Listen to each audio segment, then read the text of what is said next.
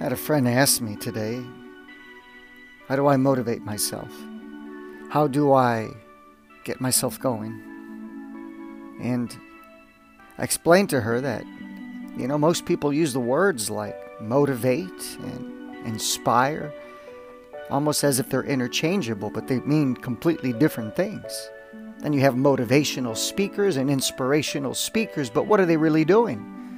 And when you have them talk about vision and purpose, again, it's the same thing. They're different words. They have different meanings. And I understand the point of view because I've been there. I've been stuck. Always hoped that my life would get better. Hoped. But the minute I had the opportunity to take action, I didn't. And that's really the key.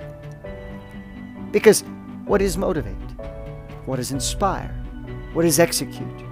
Because these are the three pieces of the puzzle that you need to do anything meaningful, to change your life. Motivate, motivation. It refers to your reasons for doing something.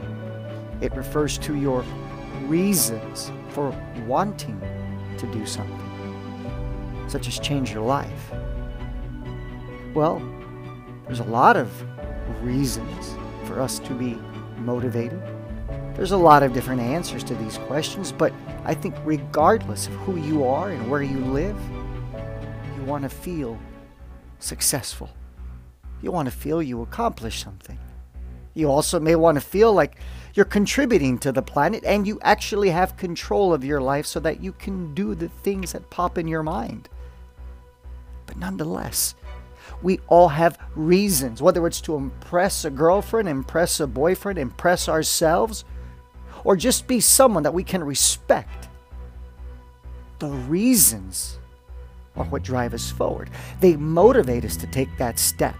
Without those reasons, without that motivation, we wouldn't do anything. For some people, it's to earn $1 million. For others, it's to get a degree, being the first person in their family, and yet for others, it's just to put food on the table. But you have to dig deep.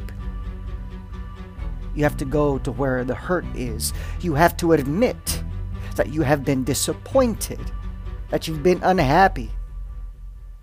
But you have to step through the fear. Because to look in the mirror means you have to accept the truth. And the truth is, you may be miserable at the moment. And why? Because you didn't take action to satisfy those reasons. You have the motivation, but you didn't do a damn thing. Or maybe you tried and you failed. But to be motivated, you don't have to do anything to be motivated. You simply have to look inside, accept what's there, and make peace with it. We've all got different reasons, but they could also be the same. We are human after all. We all want to love, be loved, want to feel safe, have an exciting life. But to get to that point now, we need the second piece of the puzzle. The second step, the middle step. How do I go from being motivated and having things that I want to actually manifesting them in the real world? Well, once you start putting a vision together of what that motivation looks like in the real world, in real terms, what does it really look like to fulfill those things that I want? That's where the inspiration comes in. When you look at that word inspire, inspired, inspiration, there's a creative component to it. Because to make the move from being motivated and having the vision of what you want your life to look like to actually putting that in motion, you need to think. You need to be inspired. You need a plan of action. Now, whether that comes from a group brainstorming session in the Napoleon Hill sense with your mastermind, whether you pray, have affirmations, or you just sit down quietly one day with a cup of coffee and really try to figure it out. To go from where you are with those motivations to living the life you want, that gap is creative. That gap is where you take action, coming up with new things, taking new roads, and daring yourself to make it a reality. Create a life for yourself. But be very careful about following other people's footsteps. Because while they may be a guide, they are not your road to success. And if you ever think that that is incorrect, I can tell you right now you're wrong. Because you're mistaking this discomfort, this uncertainty, for a feeling that you're going down the wrong path. Yet every great man and woman has put themselves into the unknown. And rather than thinking of it as it's a scary place to be because there is no reference point, when you really dig deep in your gut to stay the course, you realize that yes, it is a blank slate and it is scary, but yet it is the ultimate opportunity to create the life you want, because it is an empty space.